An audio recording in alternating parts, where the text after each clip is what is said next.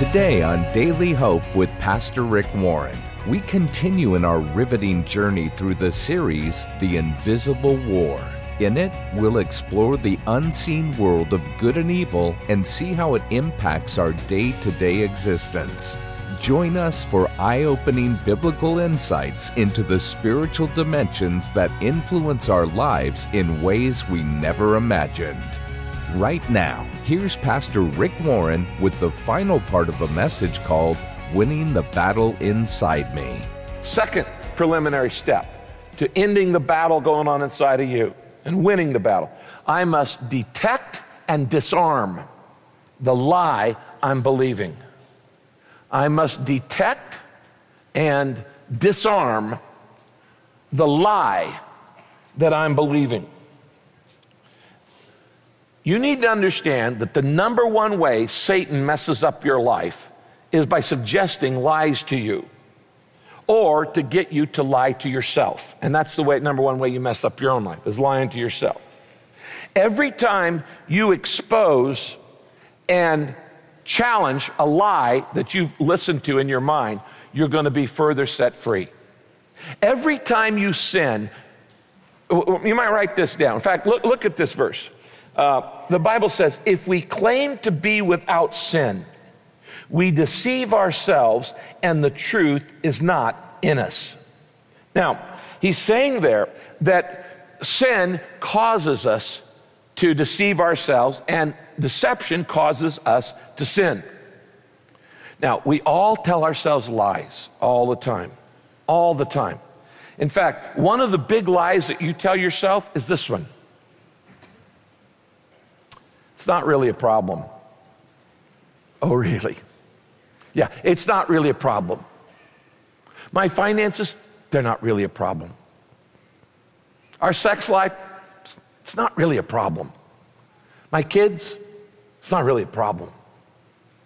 My work, not really. My temper, my foul mouth, my thought life, my little secret habit over here in the corner, it's not really a problem. Who are you kidding?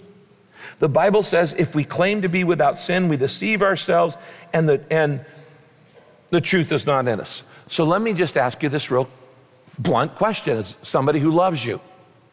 What are you pretending isn't a problem in your life? What are you pretending not to know? What are you pretending isn't a problem in your marriage? Isn't a problem in your personality? And you don't want to admit it. The Bible tells us that if I'm going to win this battle, I have to stop lying to myself and I've got to stop listening to Satan's lies. Now, I want you to write down a couple important things. We'll go into these in deeper detail in the following weeks. Behind every self-defeating act is a lie I have believed. Behind every self-defeating act is a lie that I have believed. Either I lied to myself or I let Satan lie to me. You see, we have an amazing ability to lie to ourselves and to convince ourselves of things that aren't true. Look at this verse up here on the screen. Jeremiah 17:9. The heart is deceitful above all things and beyond cure. Who can understand it? What does it mean the heart is deceitful? We have an amazing ability to lie to ourselves. The biggest liar you know is you. And the person you lie to the most is yourself. The person I lie to the most is myself. I tell myself things are right when they're not right. I tell myself things are okay when they're not okay. I often tell myself things are not okay when they are okay. And you do this all the time. And we rationalize, and we minimize, and we make excuses, and we tolerate things in our lives. It's no big deal. It's no big deal. And if you're going to get free, and if you're going to have victory in this, number 2, write this down. To stop defeating myself, I must stop deceiving myself. To stop defeating myself. All those self-defeating things in my life that I don't like about me, that I'd like to change. To stop defeating myself, I have to stop deceiving myself. I must become a person of the truth. I stop denying, I stop rationalizing, I stop minimizing, I stop excusing, I stop tolerating. Again, let me ask you a very blunt question. What self-destructive behavior in your life are you putting up with? And you know it's bad for you. And you know it's going to cut years off your life. And you know it's going to hurt you in the long run. And you know it may destroy a relationship. But you justify it. What is the truth you need to admit? This is the second step to winning the battle. Jesus said this, next verse. When you know the truth will what? But first it will make you miserable. The truth makes you miserable as long as you deny it. The truth does not free you until you admit it. As long as you deny the truth, it doesn't help you. In fact, it just makes you mad. The truth makes you mad, and the truth makes you miserable. It is only when you are humble enough to admit it, yeah, this is really what I am. And yeah, this is really what I do. And yeah, this is really a compulsion, an addiction, a habit, a problem in my marriage, in my life, or whatever. When you admit the truth, then it sets you free. It doesn't set you free until you admit it. We'll come back to this in future weeks. I detect and disarm the lie that I'm believing. And the Bible says Satan is the father of lies. All he can do is lie to you. And it's the only way he can influence you. He can suggest lies. But Jesus said, I am the truth. You got to decide whether you're going to listen to God's truth or the world's lies or Satan's lies or your own lies. Number 3, the third thing I need to do to get started in overcoming this battle is I must declare my struggle to another. Declare my struggle, what I'm struggling with to another. I'm struggling with my mouth. I'm struggling with my mind. I'm struggling with my memory. I'm struggling with my behavior. I'm struggling with my secret addiction. I'm struggling with, the Bible says we just share it. Revealing your feeling is the beginning of healing. Now, if all you want to do is be forgiven, you just admit it to God. But if you want to change and you want to be healed and you want to be different, God says you're going to have to admit it to one other person. You don't have to admit it to everybody. Just all you need to do is have one person who's going to love you unconditionally, accept it, pray for you. They're going to be an accountability partner. They're going to be nobody goes into battle fighting a war by themselves. You go with a team. You go with a platoon. You need a battle buddy. You need one person in your life that you're gut level, honestly frank with. And you can share that with. And if it's not your husband or your wife, then if you're a woman, you need to get another woman to share it with. If you're a guy, you need to get another guy to share it with. You go, look, I just need to tell you, I'm struggling with this. And by doing that, the relief valve is opened and the pressure is off. And the boogeyman isn't as big as you thought he was. Now, the Bible claims this. James 5:16. Confess your sins to each other and pray for each other so that God can heal you. When a believing person prays, great things happen. Now, he says, confess it not to God. It says confess to each other and pray for each other, and then you'll be healed. Now, we've talked about this verse dozens and dozens of times here at Saddleback. So I want us to memorize this verse today, just the first part of it. So look up here on the screen. James 5:16. Remember, the hardest part is to remember the address, where the verse is in the Bible. So you always say the address at the beginning and at the end of the verse, and you'll memorize the verse by saying it aloud over and over. You don't memorize something by saying it silently. You only memorize it by saying it aloud. So you write it on a card, and then you read it over and over till you get it down. So let's say this together. James 5:16. Confess your sins to each other and pray for each other so God can heal you. And where is that verse found? James 5:16. Now, today our memory verse is what verse? James 5:16. And what does James 5:16 say? Confess your sins to each other and pray for each other so God can heal you. James 5:16. I want you to write that down on a card, and I want you to say it every day this week. Revealing your feeling is the beginning of healing.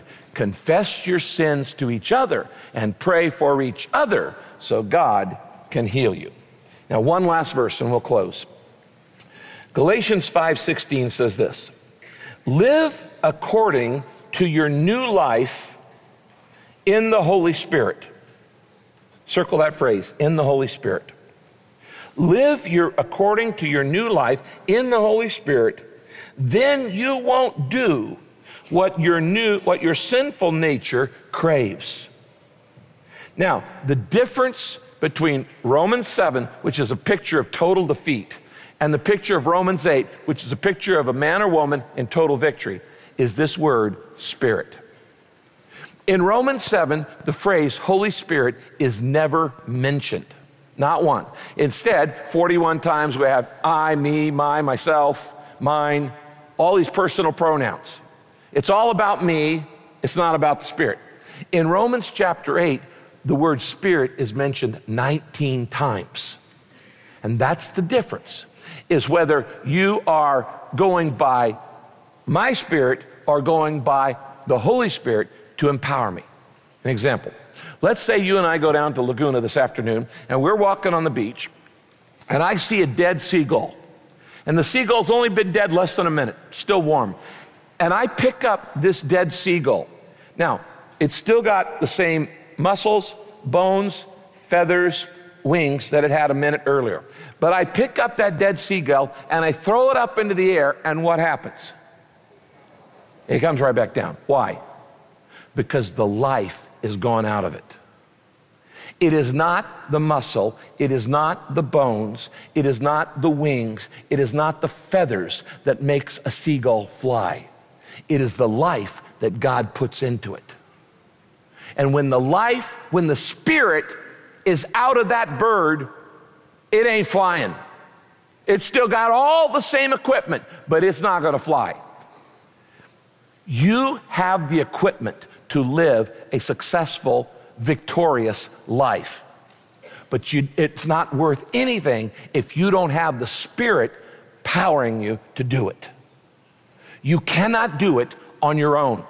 If there's anything I want you to understand this week as we start this very long series on spiritual warfare and understanding the deeper things of God and getting to know Him better, is willpower doesn't work. It's like throwing a dead bird in the air. It's got all the equipment, but it can't fly without the Spirit of God in it, without the life that God puts in it. And you can go out and have all the best intentions and make all the promises to yourself, which you have broken over and over and over, because you cannot do it on your own. You cannot be like Christ. You have to let Christ live through you. We'll be talking about that in the days ahead. And what the Spirit does is two things. The Spirit does for me, the Holy Spirit does for me, the things I cannot do on my own. I don't have that power. And second, He fulfills in me what God desires to do in my life. Now, resolutions are good. They're a good start, but they'll only get you so far. Then you've got to have Spirit power in your life. Let's bow our heads. Now, all of our best intentions are not good enough. The alcoholic who says, I'll never take another drink, and the violent person who says, I'll never lose my temper again, and the person controlled by porn who says, I'm never gonna look at it again, is gonna fail. How many promises to yourself have you broken? A lot. The only way to win this battle against the first enemy, the old nature, is to let the Holy Spirit do it. Now, you're never going to get to the victory of chapter 8 until you experience the frustration of chapter 7. And you finally realize you can't live the Christian life on your own power. So what's your problem? Temper, impatience, self-control, being honest, thought life, pride, laziness, self-centeredness. You know, every one of us have our skeletons in the closet. The problem is the skeletons don't stay in the closet. And you want to do the right thing, but you end up doing wrong. And that's frustrating. So you may as well be honest and say, it isn't working.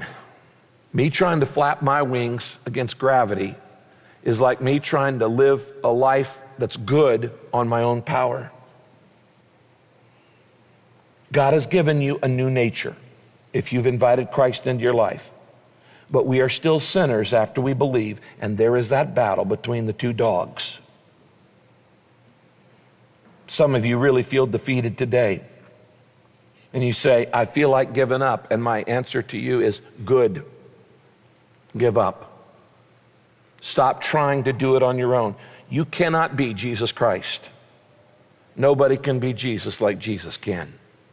And he can live through you if you will let his Spirit empower you with new life.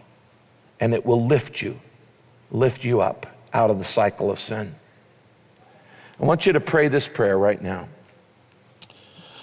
Dear God, you know the confusion in my life. You know the frustration I feel. You know the guilt and the shame. You know the compulsions and habits and addictions. And you know how many times I've made promises to myself and to you that I haven't kept.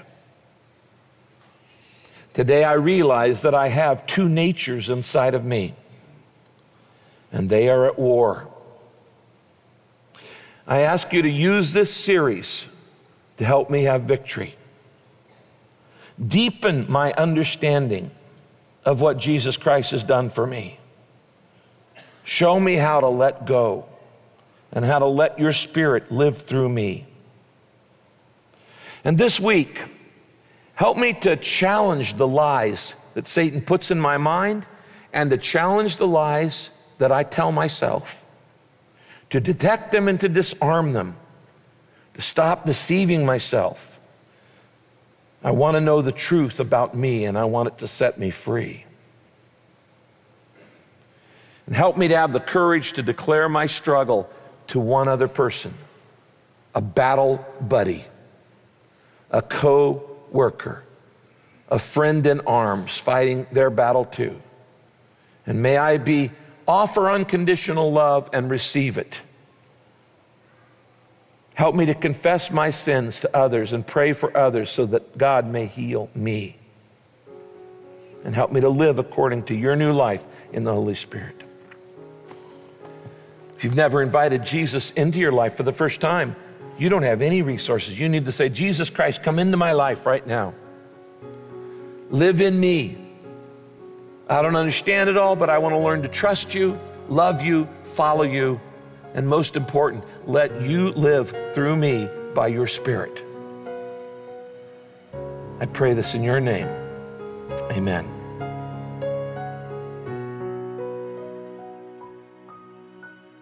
Hi, everybody. This is Rick, and I hope you enjoyed today's broadcast.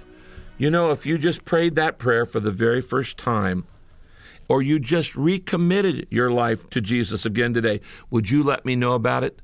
There's something real about sharing your commitment. So write me, Rick, at PastorRick.com and say, Rick, I prayed that prayer of commitment. I gave my life to Christ, and I'll send you some material that'll help you on your journey with Jesus, and I'll also pray for you. God bless you.